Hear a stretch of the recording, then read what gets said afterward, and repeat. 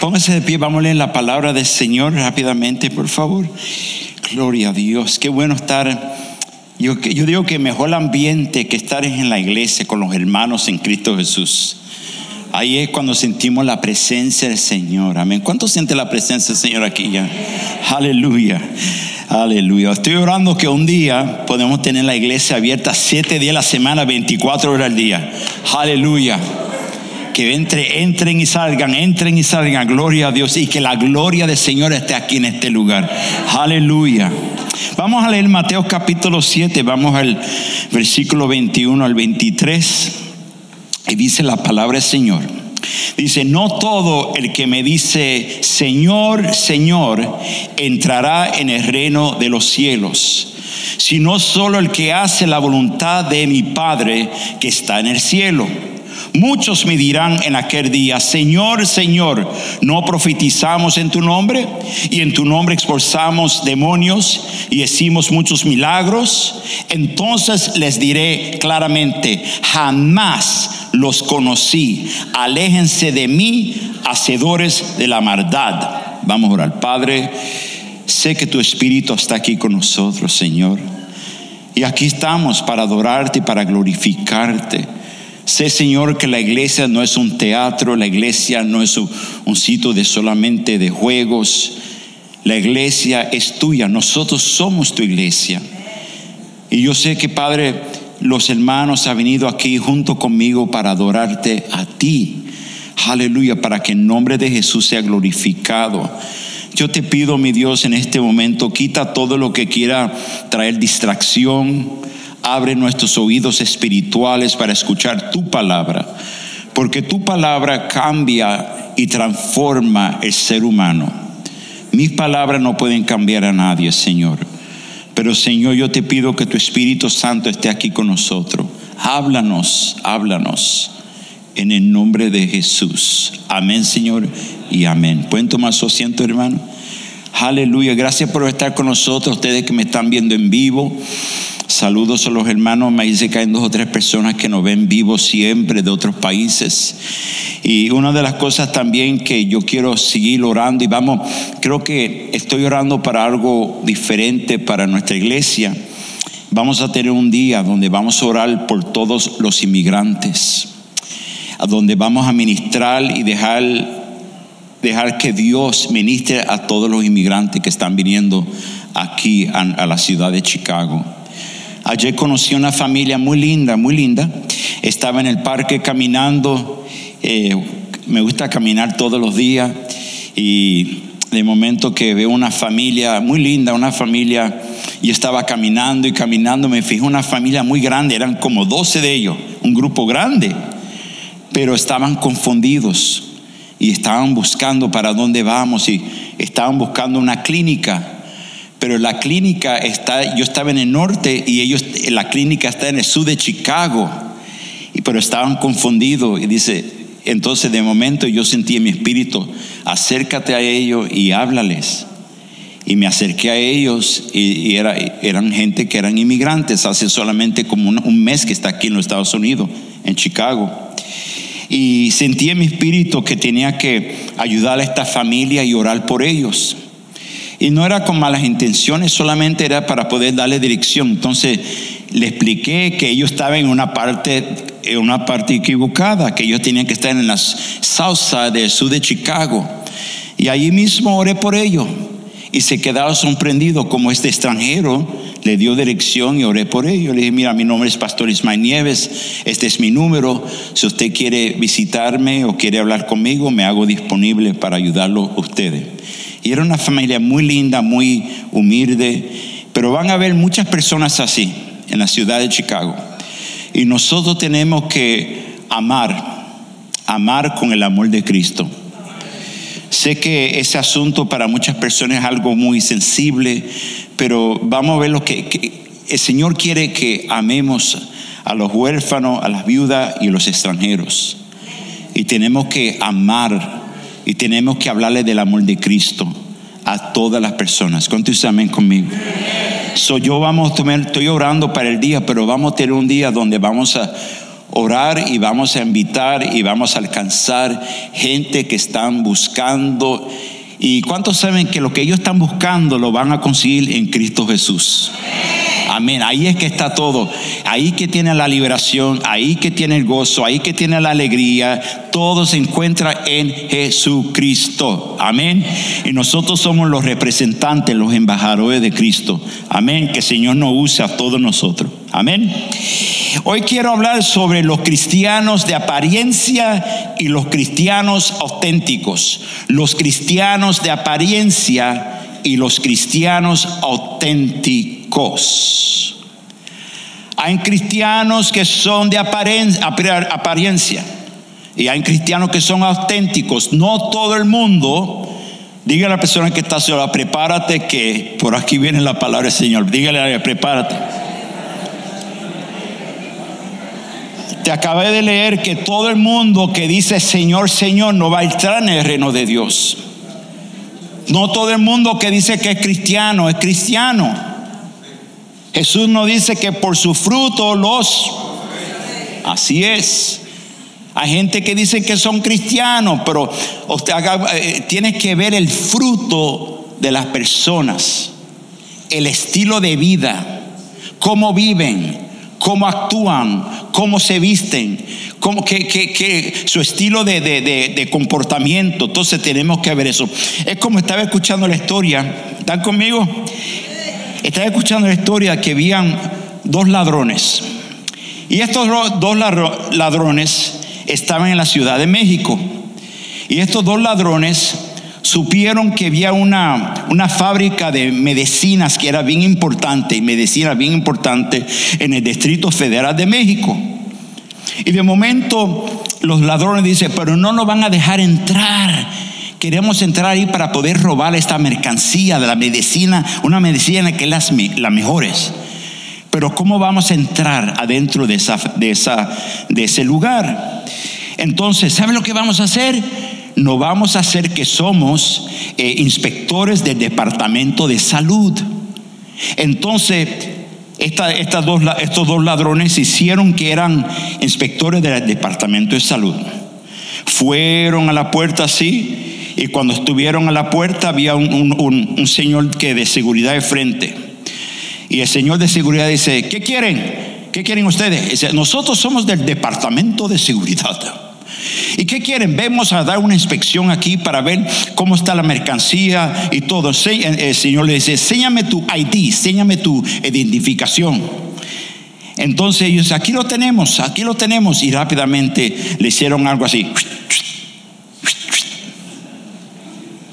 Pero espérate, pero no lo pude ver, Le acabo de decir que nosotros somos del Departamento de Seguridad y tenemos los ID, la identificación. Aquí está, mire. Pum, pum, pum, pum. Por favor, déjanos entrar, porque si no, lo vamos a llevar preso usted por ser una persona que no permite la autoridad de que entre en el lugar.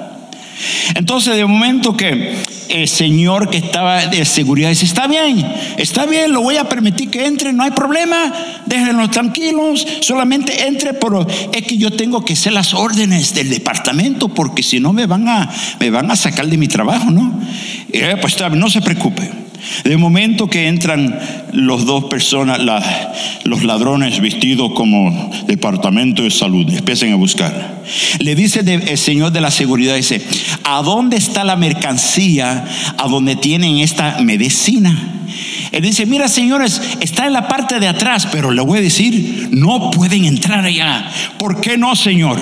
Si nosotros le acabo de decir que nosotros somos del Departamento de Salud. Está bien, señor, está bien. Mira, vayan hacia la parte de atrás y le voy a dar la llave. Aquí está. Y de momento van los dos ladrones en la parte de atrás y van y sacan la llave y empiezan a abrir. Y el señor le dice, pero le acabo de, no vayan, por favor, no entren en ese lugar, no entren. No se preocupe, nosotros somos del Departamento de Salud. Y empiezan a abrir. De momento que escucha algo que hace,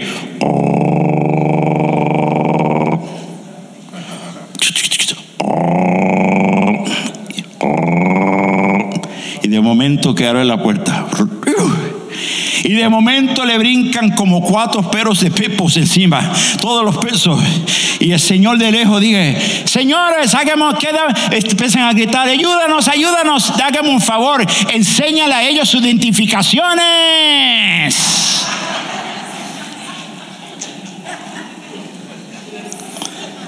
Ahí usted ve que hay gente que se hacen hacer algo que no son. Igualmente, hermano, en la iglesia, dígale a la persona que está a su lado: yo te estoy mirando. Dígale: te estoy mirando. Hágale así: te estoy mirando, te estoy mirando, te estoy mirando. La palabra apariencia significa una persona o cosa que parece ser verdadero, pero no lo es. Y la palabra auténtico significa es realmente lo que es, lo que tú ves, lo que es de verdad. Lo que tú estás viendo es de verdad. Ahora, te quiero hablar sobre eso porque aquí acabé de leer que Jesús habla de personas, algunos que dicen que son cristianos y que dicen que alaban al Señor y glorifican a Dios, pero verdaderamente no conocen al Señor. Eso no es suficiente decir: Señor, Señor, Señor, yo te alabo, te glorifico. No, eso no es suficiente. Venir a la iglesia no es suficiente tampoco. Porque lo más importante para un cristiano es tener una relación con Jesucristo. Eso es lo más importante. Entonces, lo más triste aquí que dice que muchos me dirán en aquel día: Señor, Señor, profetizamos en tu nombre. No solamente dice: y en tu nombre expulsamos demonios y hicimos muchos milagros. Entonces le diré claramente: jamás los conocí, aléjense de mí, hacedores de la maldad. Él está hablando a mucha gente también que se hacían ser cristianos, se hacían muchas cosas, profetizaban, sacaban demonios, muchas cosas. Pero ¿de qué le vale hacer todo eso sin tener una relación con Jesús? En estos días, hermano, se ha metido un espíritu dentro de las iglesias, donde hay muchas personas que se hacen a ser cristianos cuando no lo son. Y Jesús le dice: por su fruto los... Entonces no es suficiente decir, mira, no es suficiente decir, cuando yo era más joven, me encantaban las músicas rancheras. Y mi papá tenía muchos discos de antes, de Pedro Infante, de Vicente Fernández, de todos los cantantes. Yo creo que algunos de los mejores cantantes salieron de México, gloria a Dios. De gente que tenían tremenda voz musicalmente. Otros países también, pero para mí eran unos cantantes muy buenos. Y yo le decía a mi papá, y él también le encantaba la música mexicana. En mi casa tenía los sombreros grandes mexicanos, las botas mexicanas. Y yo creía que yo era mexicano, hermano. Y no solamente es porque me crié en el sur de Chicago. Me crié en la Bellita, en la Pilsen, en la 18, cerca el Taco Milagro. Y era puros tacos todos los días. Me iba a comer los taquitos allá de todo. Me encanta. Cuando voy al sur de Chicago me siento como que ya llegué a mi lugar. Pero hermano, pero yo sabía que dentro de mí yo no era mexicano. Pero cuando conocí a mi esposa, ella quería que yo era mexicano. Y yo creía que era mexicano en mi mente. Entonces me compraba mis botas mexicanas, así como el hermano Antonio que tiene en la parte de atrás. Hola, hermano, ahí estamos.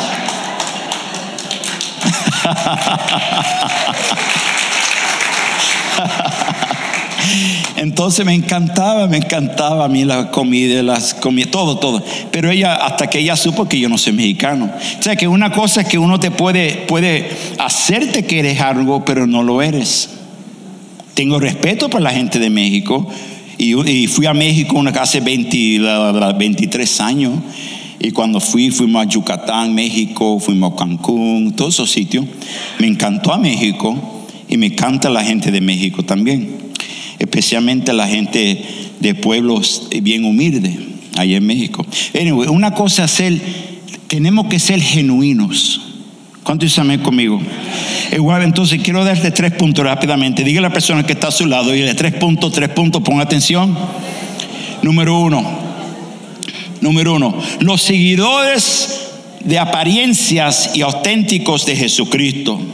Los seguidores de Apariencias son gente que se hacen a ser cristianos, hablan el lenguaje como que fueran cristianos, usan la palabra cristianos, dicen aleluya, brincan, actúan como cristianos, pero el problema es que conocen la palabra, pero no lo ponen en práctica.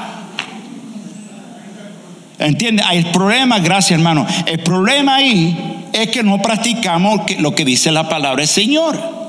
Entonces hay muchas personas que dicen yo soy cristiano, pero no hay nada de cambio, no hay nada de cambio. No leen la Biblia, no oran, no les gusta estar junto con los hermanos, prefieren estar afuera celebrando con los amigos, tomando tecate, sea lo que sea, antes de venir a la iglesia. Son creyentes que dicen que son hijos de la luz, pero de verdad son hijos de las tinieblas. Que con su boca le gustan a llamar a Jesús, pero por su vida enseñan que son gente que son del mundo, no son cristianos. Y tengo que hablar esto porque hermano, ya Cristo está por venir pronto. Yo sé que hay que hablar la verdad como es. Hay que hablar la verdad como es, porque no hay tiempo para perder. Yo no tengo, personalmente, yo no tengo tiempo para perder. Yo tengo que usar todos los segundos que Dios me da para poder hablar la verdad, porque un día voy a tener que ver a Jesús. Aleluya. Pero también quiero que hay gente que dice soy cristiano y todo. Hay gente que están en la hechicería, en la brujería, y gente que está en la santería y todo eso, y hablan de Jesús y hablan de Dios, pero el problema no es lo que dice de qué Dios están hablando ellos. Escúchame, ponga atención. No todo el mundo que te dice hermana yo soy un creyente. ¿Creyente en qué? Yo creo en Dios. ¿Cómo se llama tu Dios? ¿Están conmigo? Yo antes le hablaba a una señora que era una bruja. Era una bruja, hermano, era una bruja. Pero yo creía en mi mente que era cristiana. Y la bruja era una mujer muy linda y hablaba muy bien y todo. Y yo, wow, qué mujer tan fuerte. Era una bruja. Y estaba metida en la cosa de cosas, magia negra y todas cosas. Y yo hablando como ella. Y como Dios, sí, Dios es bueno, Dios es bueno. Ella estaba hablando de Dios de ella, que es Dios del diablo. Y yo estaba hablando de Dios el Todopoderoso. ¿Están conmigo?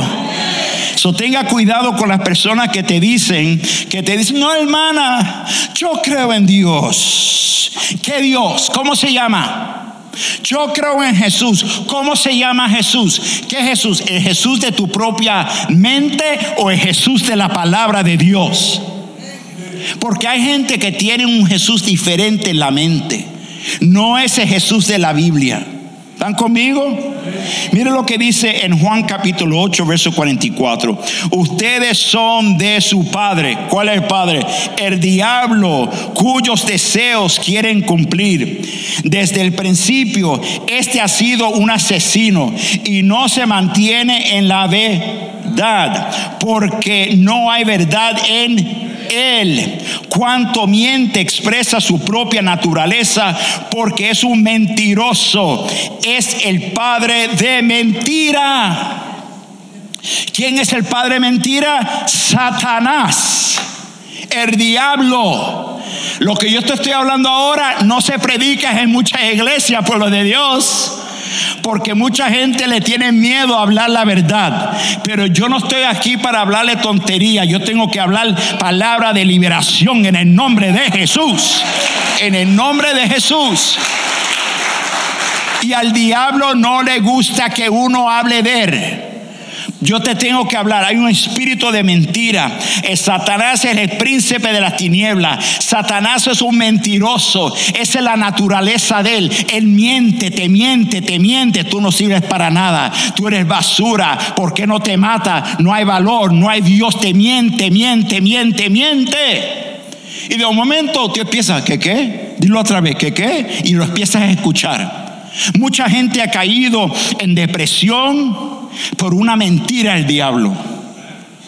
Mucha gente están ahorita confundidos, no saben qué hacer, porque el diablo te dice: vas a estar así el resto de tu vida, vas a estar enferma el resto de tu vida, vas a morir así. Te dice mentira, mentira, mentira. No hay nada de verdad. Pero Jesús dijo: yo soy el camino, la verdad y la vida. Alaba si puedes. No hay nada de mentira, no hay nada de mentira en nuestro Señor Jesús. Y lo bonito, hermano, es que lo bonito es saber que el Señor nos dio a todos los que son auténticos, los cristianos auténticos. Los cristianos auténticos no necesitan entretenimiento. Los cristianos auténticos no vienen a la iglesia para comer mantecados. Los cristianos auténticos no quieren un show, ellos quieren la verdad. Los cristianos auténticos saben la importancia de leer la Biblia. Nadie te tiene que decir leer la Biblia. Los cristianos verdaderos saben la importancia de orar.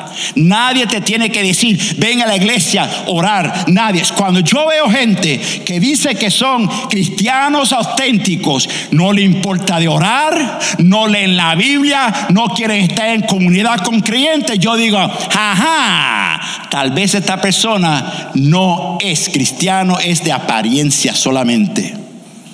Porque ¿cómo es posible que alguien que diga que es cristiano no quiera leer la Biblia, no quiera orar, no quiera pasar tiempo con los hermanos en Cristo? Hay un problema con eso. Los cristianos verdaderos buscan la presencia del Señor. Los cristianos verdaderos lo alaban, lo glorifican en los momentos lindos, malos y feos. En todo momento lo alaban. Así es. ¿Hay cristianos verdaderos aquí, sí o no? Ojalá que no levante solamente una persona, porque entonces los cristianos verdaderos, ellos buscan con todo su corazón. Ellos pasan por sufrimiento, pasan por dolor, y ¿a dónde están? Alabando y glorificando a Dios. Están enfermos en su cuerpo, pero no permitan la enfermedad que les robe la gloria a Dios. Amén. Entonces el Señor nos ha dado el Espíritu Santo. Y el Espíritu Santo es el guía para todos los cristianos. El Espíritu Santo te guió aquí en este día para que usted viniera a la iglesia hoy. El Espíritu Santo te levantó. Cuando tú estás orando, ¿usted cree que eso es el diablo que pone eso en ti para que tú ores? No, cuando tú estás orando es el Espíritu Santo que está dentro de ti, que te dice ponte a orar, ponte a buscar el rostro del Señor, lee la palabra. Es el Espíritu Santo, alaba si puedes. Hay alguien que diga amén en la casa del Señor. El Espíritu Santo dice, hay algo, dice, yo tengo que venir a la iglesia. Es que yo tengo que ir a la iglesia. No voy a parar, no voy. Mira, hermano, va a venir a la iglesia. Hermano, vas a venir a la iglesia. No. Se terminó eso. Si quieres venir, busca. Si no quieres, quédate en la casa. Es cuando yo era chiquitito, mi abuela me decía, a mí no me gustaba comer mucho. Yo sé que eso es increíble, que ustedes puedan creer eso, pero a mí no me gustaba comer mucho, era místico. Y sacaba los tomates, y sacaba la lechuga, y sacaba el cilantro. Y mi abuela decía, todo lo que hay es sopa de pollo. ¿Tienes hambre? Come lo que hay, o si no, no comas nada. Así es. Así es también. Si el cristiano verdadero dice, quiere buscar al Señor, ahí están las puertas, están abiertas. ¿Quiere venir a estudio bíblico? Ven. Si quieres, ven a alabar. Pero si tú tienes que estar encima de alguien, ven a la iglesia, ven a orar, ven a la Biblia. El cristiano verdadero lo alaba y lo busca. No hay que llamarte para que venga a la casa del Señor. Alaba si puedes.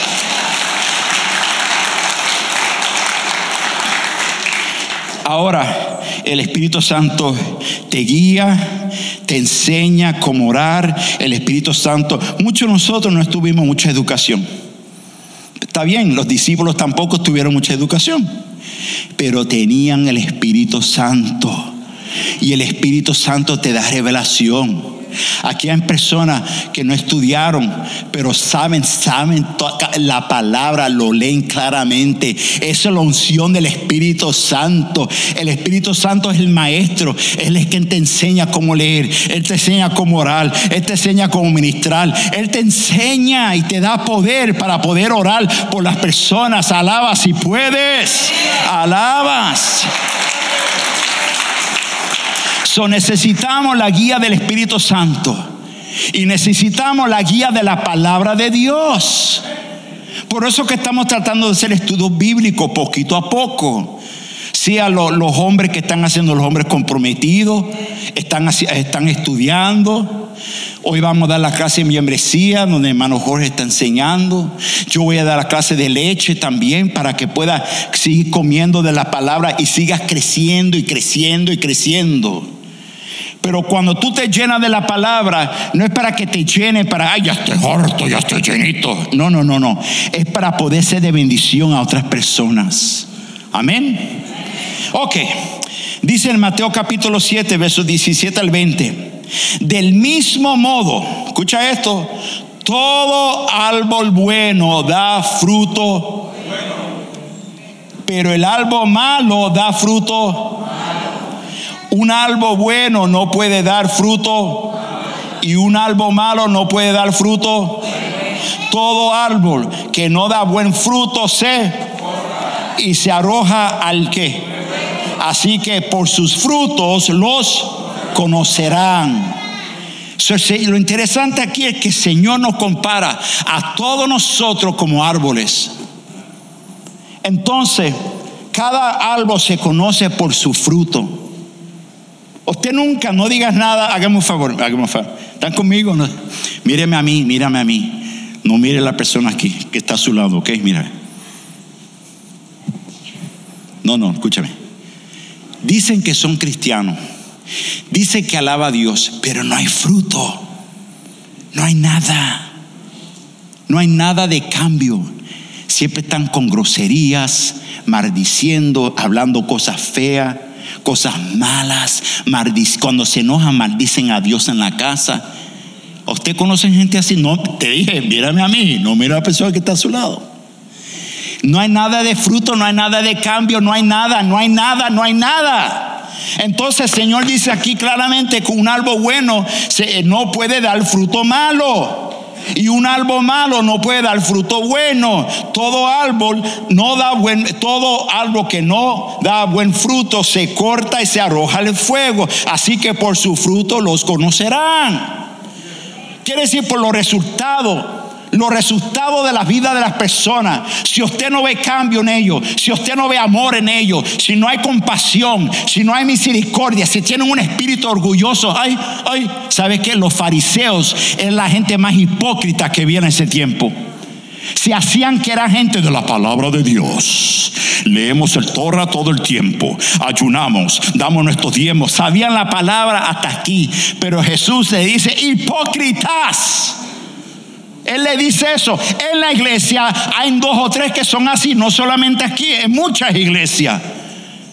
Sí, donde quieren hacerse que sé mucho de la palabra de Dios y dicen todo eso. Pero cuando tú empiezas a mirar el fruto de esa persona, dice, se no tiene no tiene nada, ni un mango tiene encima esa persona. No tiene nada, no hay fruto del Espíritu. Mi deseo es que cuando la gente te vean a ti y a mí, que ellos vean fruto en nuestras vidas. Por eso que muchas de nuestras familias, tu esposa, tus hijos y eso, no me invite a mí si papi, tú eres hipócrita más grande, papi. Te hace ser cristiano y aquí todo lo que hace es gritar, pelear, maldecir y todo, papi, deja eso. Y a ti no te gusta cuando te dicen eso. ¿Sabes por qué? Porque te están pillando el callo. Por eso te digo, deja que Dios te llene. Arrepiéntate. Busca de Jesús sinceramente. ¿Cuánto quieren ver sus hijos buscar al Señor? Entonces mira, ese es el deseo más grande, que tu familia venga al Señor. Entonces tiene que ver cambio en ti primero. Dígale a la persona que está a su lado, dile, tiene que ver cambio en ti, dígale. No, ya yo llegué a la perfección. Mentiroso. No ha llegado a la perfección. Nadie. Todos estamos en el proceso. Pero no te quedes ahí para siempre. Ya lleva 30 años viniendo a la iglesia. Tiene que haber cambio, papá. Tiene que haber cambio.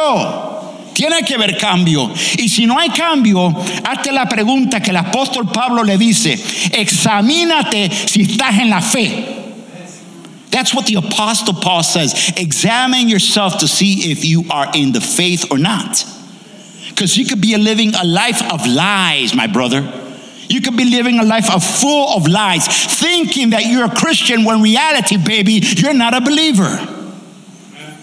So examine yourself. Examínate tú mismo. Yo me tengo que examinar siempre. Decir, verdaderamente soy cristiano, hay fruto en mi vida, hay cambio. Y si tú ves que no hay cambio, arrepiéntate. Dile, Señor, no hay nada de cambio en mi vida. Yo no he cambiado. Todavía soy el hombre terco. Todavía soy un hombre grosero. Todavía soy un hombre perverso. Todavía soy un hombre de abuso, de orgullo. Señor, perdóname, que quiero ser diferente. Me arrepiento de mis pecados, quiero ser diferente. Alaba si puedes. Ahora tú te puedes hacer y jugar el jueguito de la iglesia. Ay, voy para la iglesia hoy, gloria a Dios. Puedes jugar el jueguito de la iglesia, pero un día Jesucristo ya viene pronto. Y no diga que nadie te lo dijo. Y cuando venga Dios, no crea que viene con una sonrisa. Ay, qué lindo eres. No. Viene para castigar también. Ok, vamos a seguir. Vamos al punto número 2. Muchos se pierden la salvación por falta de conocimiento. Mucha gente se pone a seguir cosas que son mentiras, son cuentos de alguien, de una mentira, y creen que la salvación viene así. La salvación no viene por obras. La salvación viene solamente por la gracia de Dios. Oseas capítulo 4 verso 6, mire lo que dice la palabra. Pues por falta de conocimiento mi pueblo ha sido destruido. Puesto que rechazaste el conocimiento, yo también rechazo te rechazo como sacerdote, como mi sacerdote. Ya que te olvidaste de la ley de tu Dios, yo también me olvidaré de tus hijos. ¡Wow! El Señor está diciendo claramente que por falta de conocimiento mi pueblo ha sido destruido. Entonces muchos de nosotros estamos siguiendo. Usted cree que la salvación va a ser por las obras. Usted cree que la salvación va a ser porque estás sirviendo un ídolo, porque estás haciendo esto, porque tiene dinero, porque tiene mucho intelectual, porque lee muchos libros. La salvación solamente viene por lo que hizo Jesucristo en la cruz del Calvario. Lo que Él hizo en la cruz del Calvario. Nada más. ¿Quieres que yo era un borrachón, yo era malo? Pero ¿quién te salvó? Jesucristo. Cuando tú diste tu corazón y dices, Señor, me rindo mi corazón a ti, me rindo mi vida a ti, te entrego todo lo que soy en ti. Señor, tú eres el único que me puede salvar a mí de mi pecado. Me dejaron solo, pero yo sigo para adelante. Santo Padre, ¿por qué, Señor? ¿Por qué, Señor? Anyways, el día va a venir. Va a venir un día cuando las puertas de la salvación se van a cerrar. El Señor en este momento la puerta de la salvación está abierta. Pero va a venir un día donde ya se cierra la puerta de salvación. Y vas así tocando, déjame entrar, ya, se acabó, ya, that's it. Yo espero que no sea así. Yo espero que todo el mundo, todos nosotros vamos a entrar a la salvación de Jesús. Yo estoy orando por alguna gente de mi propia familia. Hace 30 y pico años que ando orando por mi propia familia. Ven a los caminos de Cristo. Ven a los caminos de Cristo. Ven a los caminos de Cristo. Venga, vente. ¿Y qué hace la gente? Se burlan y se ríen de mí. Y se ríen que eres loco, eres un religioso, eres lo que sea, me llaman de todo. ¿Sabe qué? Pero todavía le estoy dando la oportunidad que se arrepientan y busquen de Jesús, porque cuando se cierra esa puerta de la salvación de Dios, aleluya, no hay nada más. No hay nada más. Y dice que va a venir un momento donde la gente van a estar llamando. Pero ¿sabe qué, Señor? Va a tomar a la gente que son a los cristianos auténticos, a los que son auténticos, los que son genuinos, aquellos que vienen a buscar la presencia de Jesús, aquellos que aman a Jesús de todo corazón. Él va a llamar los que son suyos. Él va a llamar los santos. Todos nosotros que aceptamos a Cristo somos santos en Cristo Jesús. Recuérdate que no somos santos porque nosotros somos santos por lo que Cristo hizo en la cruz. Él está buscando gente puras, gente que aman a Dios de todo corazón. Él está buscando los verdaderos hijos de Dios, que son renacidos de una manera que viene solamente de Dios. Tienes que nacer de nuevo para entrar en el reino de Dios.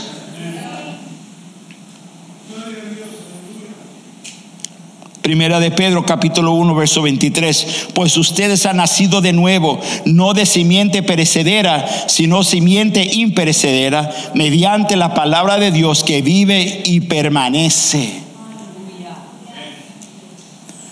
Para muchos en este día lo que yo te estoy hablando es tontería.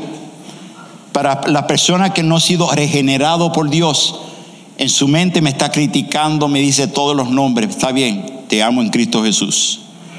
Pero un día vas a tener que ver a Dios cara a cara. Y tú vas a decir, ese pastor Nieves no dijo la verdad. Yo sé que no hablaba muy bien, tal vez no era good looking, lo que sea. Pero ¿sabe qué? Te hablaba la verdad porque te amaba. Porque yo quiero ver todas las personas llegar a la salvación de Jesús. No quiero que nadie se pierda. No quiero verte perdido. Porque si te veo perdido, que no entres en el reino de Dios, entonces mi trabajo como pastor no sirvió de nada. No importa si haga miles y miles. ¿De qué vale tener una iglesia de 5,000, 10,000 personas y son gente carnales, gente mundana, secular, que no viven en santidad, que no buscan el rostro del Señor? Todo lo que vienen es a buscar muchachas con fardas hasta acá arriba. ¿De qué vale tener juegos en la iglesia? ¿De qué vale tener entretenimientos, iglesias grandes y todo eso? Una iglesia llena de gente que no son salvos. Lo más importante, aunque haya por lo menos aquí en este día, haya 5, 10 personas que han sido regenerados, que van a entrar en la presencia de Jesús, para mí es una recompensa muy grande para mí delante de Jehová Dios. Para mí. Tal vez no voy a tener una iglesia de 5,000. Yo no estoy buscando números. Ahí es que está la diferencia de muchos pastores y yo. Yo no estoy buscando números. Yo estoy buscando salvación. Salvación para Cristo. Así es. O sea que yo no estoy buscando más personas para más dinero, para reconocimiento, para fama, para escribir libros, para ir a hablar internacionalmente. Yo no estoy buscando eso. Yo estoy buscando que cada persona que entre por esas puertas pueda tener un encuentro con Jesús y puedan llegar a la salvación con Jesús. Alaba si puedes. Eso es lo que yo quiero. Ahora, si tú quieres solamente entretenimiento, si quieres juego, si quieres tontería y teatro, tal vez esto no es la iglesia para ti. I'm sorry, baby. Y la gente me critican, y está bien, pastores me critican todo el mundo. ¿Sabes qué? Yo tampoco estoy en ministerio buscando dinero tampoco. Porque mi pastor me dio un consejo 35 años atrás, cuando yo estaba empezando en el ministerio, y me dijo algo que nunca se me olvidó. Y él estuvo en ministerio que todavía está ministrando. Ahora está en Houston, Texas, ministrando, y él es un pastor y teólogo. Él dice: mira, amigo, tú sigue ministrando y el Señor trae la provisión para ti. Alaba si puedes. Seguimos, perdón, hermano. Entonces, mira, un día vamos a tener que darle cuenta a Dios, cada uno de nosotros, empezando con los pastores, los maestros, todo el mundo. Dígale a la persona que está a su lado, dígale: todos tenemos que dar cuenta a Dios. Dile: todos. Vamos al punto número 3 rápidamente. El Señor Jesucristo viene por segunda vez para juzgar al mundo con justicia. Lo voy a leer otra vez porque ya no se habla de esto. Ya no se... Escúchame. ¿Sabe por qué mucha gente no le gusta hablar de la segunda venida de Jesús? Porque ellos saben que están mal, están en pecado. Y ellos no están bien con el Señor. Y si Jesús hoy decidiera venir hoy, ¿estamos preparados para la segunda venida de Jesús? Él vino 2200 años atrás, una vez. Pero se espera la segunda venida de Jesús. Y cuando venga Jesús, va a juzgar al mundo con su justicia. Y tenemos que estar preparados para eso, por lo de Dios. Mira, ¿y sabe lo que va a pasar? Dice la Biblia que Él va a empezar a apartar. ¿Apartar qué? Él va a empezar a apartar el trigo de la cizaña. Él va a empezar a separar las ovejas de los cabritos. Dice: ¿me están llamando cabritos? No, debe cambiarlo. Mira, los cabritos de las ovejas. Es para que no haya conflicto en la iglesia. No, me dijo que somos cabritas. Pero también Él va a separar a los cristianos de apariencias de los que son auténticos, verdaderos cristianos que se mantienen fuertes, orando, llamando, ayunando, buscando la palabra del Señor, siempre orando y obediencia a la palabra del Señor y alabándolo todos los días. El cristianismo no es un juego. La iglesia no debe de ser un circo tampoco. La iglesia debe ser un lugar donde hay santidad, donde estamos orando y buscando la presencia de Dios en todo momento. Alaba si puedes.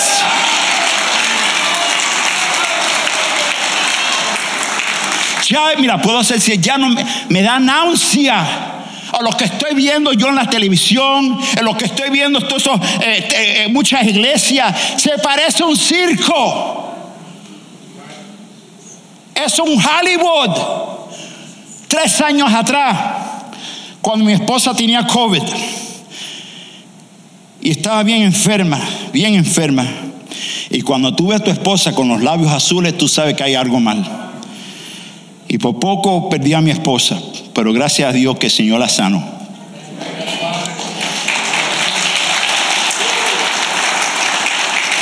Durante ese tiempo que ella estuvo en cama, casi un mes, ella tenía su cuarto y yo dormía en un cuarto en el piso por un mes. Pero un día estaba orando y el Señor me levantó como a las 3 de la mañana. Y me dijo, en inglés, me dijo, they have traded my holiness for Hollywood.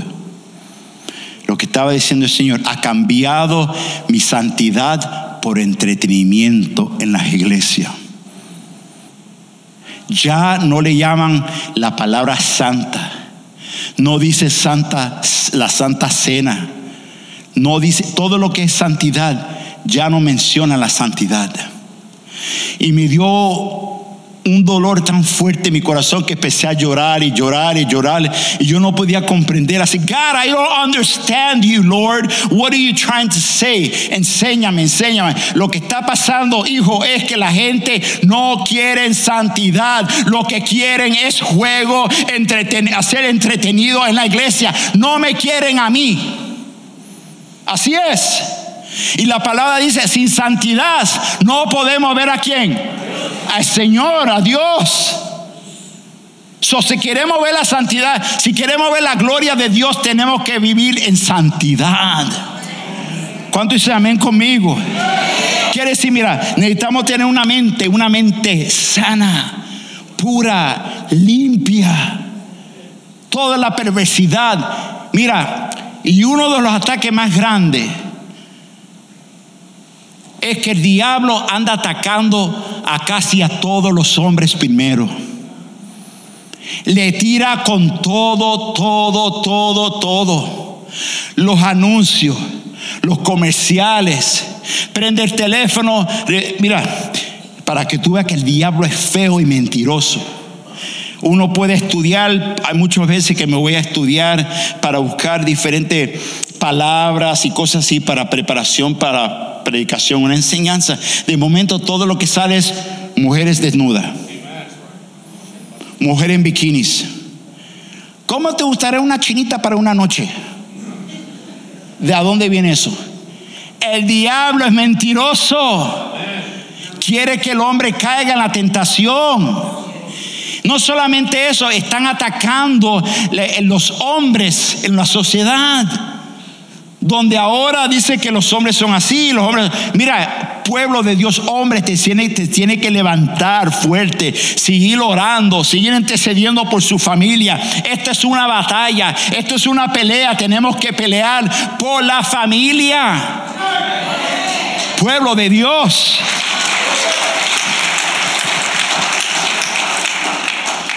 Como nosotros teníamos cable, creo que tuvimos cable en la casa por unos 3-4 años. Cuando yo empecé a ver los comerciales y las tonterías que ponían, hombres besándose con hombres, mujeres besándose con mujeres, reprendo al diablo en el nombre de Jesús. Le dije a mi esposa, ella dijo, vamos a desconectarlo. Lo desconectamos. ¿Por qué? Por lo que entra en tus ojos, entra en tu mente, entra en tu corazón, y de momento empiezas a tener deseos que no le agradan a Dios. Protege tu mente, protege tus ojos, lo que escuchas, lo que ves. ¿Están conmigo? Ya estoy terminando. Entonces también le dije que el Señor va a venir a separar todo, va a venir a juzgar el mundo con justicia. También Mateo 23, verso 27 dice, hay de ustedes, maestros de la ley y fariseos hipócritas, que son como sepulcros blanqueados. Por fuera lucen hermosos, pero por dentro están llenos de huesos de muertos y de podredumbre. Aleluya. Vidas que no se han arrepentido. Vidas que siguen viviendo en las malas obras. Gente que dicen que alaban a Dios, pero todavía sigue con las tonterías. Un día fui a visitar a alguien. Esa persona no está aquí ya, pero fue a visitar a esta persona. Comemos una comida muy buena, y de un momento todo lo que vi en la casa era ídolos. Y yo digo, ¿cómo es posible usted siendo una mujer cristiana, una mujer que conoce la palabra, una mujer que habla de Dios, teniendo todos estos ídolos en su casa? El día que fui, yo no le dije nada. Me quedé callado, me lo tragué porque había terminado de comer. Pero cuando estaba comiendo ahí, el lunes, creo que comí un domingo ahí, y el lunes el Señor me seguía poniendo eso en la mente. Háblale a la hermana. Ay, Dios mío. Háblale a la hermana. Ay, Dios mío, pero ya no me va a hacer chilaquiles, no me va a hacer esto ya. Ay, Dios mío, ¿qué voy a hacer? Y seguía la convicción, el Espíritu Santo. Háblale. Y fui y le hablé. Dije, hermana, primeramente quiero decir que tus chilaquiles están riquísimos. Me encanta su comida, eso no te enojes conmigo. Pero tengo algo que compartir contigo. Hermana, usted ha invitado ídolos en su casa. Si tú quieres una casa limpia, si quieres santidad, si tú quieres tener la bendición de Dios, tienes que sacar todo eso, romperlo y poner a Dios como el príncipe de tu casa. Tienes que poner a Dios primero. Dios no comparte su gloria con nadie. Y ella me escuchó, estaba sorprendida. Pero hermano, tenemos que hacer eso, hermano. ¿Cuánto quieren una casa limpia? Ok, entonces tienes que limpiar tu casa. Saca toda la maldad, todo el pecado, los ídolos, esos discos de música fea, de toda esa música mundana. Saca eso. Saca a Celia Cruz de la casa, pum, afuera. Vete con azúcar también, vete con azúcar. Vete con azúcar. ¿Es para qué? Para limpiar tu casa con la santidad, limpiar tu casa para que la gloria de Jehová esté en tu casa, amén. Donde hay paz, donde hay tranquilidad. La razón que no hay paz en tu casa es tal vez porque tú has invitado algo en tu casa. Limpia tu casa. Ten cuidado con lo que tus hijos están mirando, que están escuchando. Se cierran adentro del cuarto y usted no sabe lo que están haciendo. Ora por tu casa, ora por tu familia. Juan capítulo 3 verso 16. Si nosotros nos arrepentimos y buscamos la presencia del Señor, el Señor nos da vida eterna, pueblo de Dios. Juan 3, 16 a 18. Porque tanto amó a Dios al mundo que dio su Hijo unigénito para que todo el que crea en Él no se pierda, sino que tenga vida eterna. Dios no envió a su Hijo al mundo para condenar al mundo, sino para salvarlo por medio de Él. El que cree en Él no es condenado, pero el que no cree ya está condenado por no haber creído en el nombre del Hijo unigénito de Dios. Jesucristo es el único camino para la salvación. No hay nada más. No lo hay. Tu dinero no lo es. El presidente no lo es. No hay nadie más. El único que nos da vida eterna es Jesucristo. Amén. Ya estoy terminando. Pero quiero dejar de saber esto. Nosotros, los que somos auténticos, somos la sal de la tierra. Nosotros, hay cristianos aquí, ¿sí o no? Me dejaron solo. Mírame, ya estoy terminando. Nosotros somos la sal de la tierra. No solamente somos la sal de la tierra, somos ¿qué también? La luz. Quiere decir que la sal trae el sabor. Cuando tú entras en el lugar de tu trabajo, tú tienes que traer el sabor del reino de Dios. Cuando tú entras y estás hablando con un cliente, tú tienes que traer, no es sabor latino, no es sabor de adobo, no, tienes que traer el sabor del reino de Dios. Y también tenemos que tener la luz. La luz, somos la luz. Quiere decir que estamos viviendo un tiempo de tiniebla, oscuridad.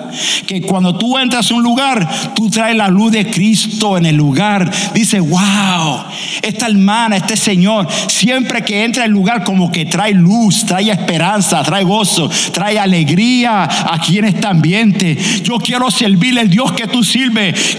¿Cómo se llama? Dime. Yo quiero lo que tú tienes. ¿Cuántos dicen amén conmigo?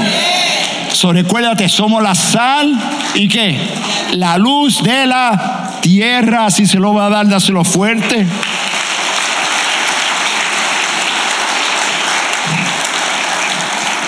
Pastor Jason, can you play a little bit for me, brother? Gloria a Dios. Ya estoy terminando. Póngase de pie, por favor. Ya estoy terminando. Mira, examina tu corazón. Si verdaderamente tú has aceptado a Cristo como Salvador, si Él es tu Salvador, amén. Eso es lo más importante. Eso es lo más importante. Déjeme terminar con esto. En Juan capítulo 1, verso 12 dice: mas cuantos lo recibieron, a los que creen en su nombre, les dio el derecho de ser hijos de Dios. Diga conmigo: soy un hijo de Dios. Dígalo. Déjeme hablarte un poquito y ya estoy terminando. Brother, can you put that picture for me of Elizabeth Keckley, please? ¿Se lo conseguiste? Aleluya, gracias hermano Kirby. Déjeme hablarte de esta señora. Esta señora se llamaba Elizabeth Keckley. Ella nació en 1818 y ella era una esclava. A la edad de 4 años la maltrataban, abusaban de ella, le pegaban y la hicieron ella como la encargada de niños a la edad de 4 añitos. Le pegaban, el dueño de ella abusaba de ella, bien mala.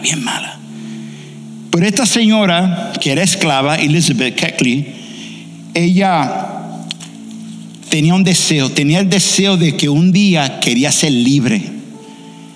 Ella quería ser libre, ya no quería ser esclava. Dice, ya no quiero ser esclava, yo quiero liberación para mí y para mi hijo. Y un día ella fue al dueño de ella y le dijo: I want to be free. Please, can you please set me free? I want liberty. Quiero ser liberada. Y él le dijo: la única manera que vas a ser libre es si tú me pagas a mí $1,200. Estamos hablando de 1835. $1,200 en ese tiempo eran como $36,000 a $38,000 hoy. Era imposible que esta señora iba a tener este dinero para ser libre. Pero ella tenía un don especial. Ella tenía un don especial donde ella era una costurera, donde ella se dedicaba solamente a coser trajes. Y le dijo al jefe o al dueño, dije: mándame para Nueva York. Y allá yo puedo buscar los $1,200 y yo te voy a pagar los $1,200. Y con los $1,200 quiero los papeles de liberación. Y él le dijo: no te voy a mandar para Nueva York porque yo sé lo que tú quieres hacer. Te quiere ir para Nueva York para no regresar jamás. Entonces ella dijo: ok, está bien. Entonces me voy a quedar en St. Louis, Missouri. Y se quedó en St. Louis, Missouri. Y empezó a trabajar y a trabajar. Le acabé de decir que ella hacía trajes. Es todo lo que ella hacía, trajes con sus manos, nada más. Siguió trabajando y guardando su dinero. Pero cuando ella contó el dinero, solamente tenía como unos $10. Quiere decir que no era suficiente. No iba a poder pagar esos $1,200. Era mucho dinero. Entonces un día empezaron a venir gente de dinero para que le hicieran trajes lindos. Y ellos vieron que ella tenía un amor para coser trajes y todo. Y le empezaron a dar más dinero a ella. Más dinero. Pero eso solamente cuesta $1. Pues te voy a dar $5. Otra gente le dieron $20. Otra gente le estaban dando más dinero y más dinero. Y ella tenía una latita. En esa latita metía todo el dinero siempre ahí. Lo escondía y lo guardaba. Y así fue. Hasta que un día entró una señora que se llamaba Mary Lincoln. Mary Lincoln era la esposa del presidente Abraham Lincoln. Y era una mujer de dinero. Y ella vio que ella cosía muy bueno. Entonces ella dice: ¿por qué trabajas tanto? Le preguntó Mary a Elizabeth. Dice: porque yo quiero liberación. Yo quiero ser libre. Y Mary Lincoln le empezó a dar más dinero a ella. Más dinero.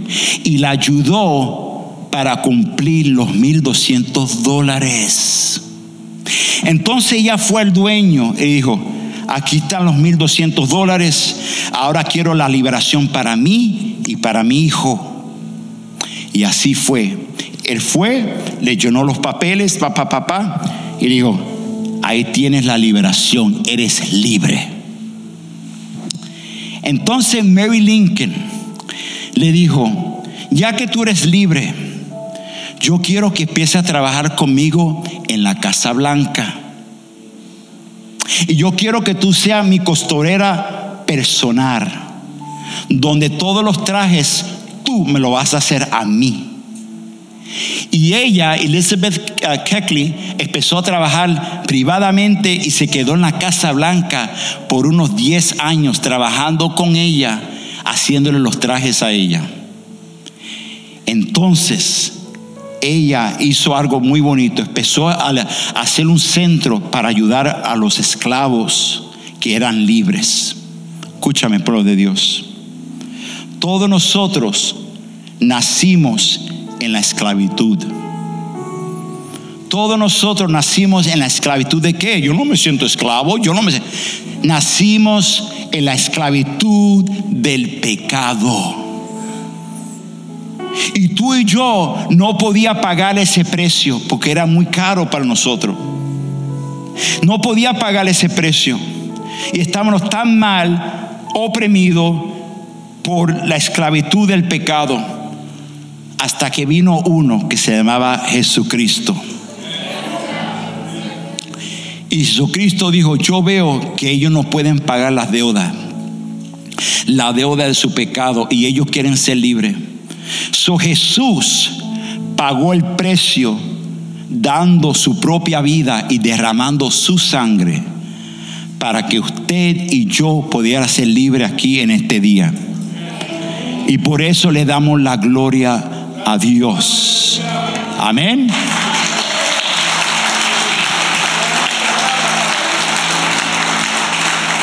Para terminar, ya estoy terminando. El Señor nos da liberación.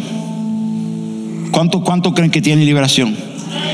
Cuando tú recibes a Cristo como tu Salvador y vives para Él, no solamente es tu Salvador, el Señor de tu vida, Él te da liberación del poder del pecado.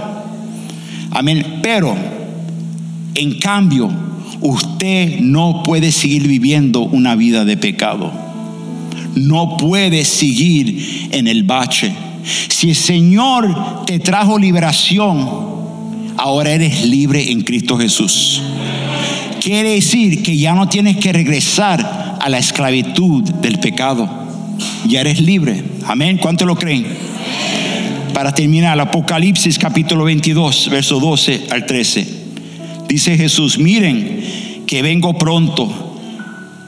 Traigo conmigo mi recompensa y le pagaré a cada uno según lo que haya hecho.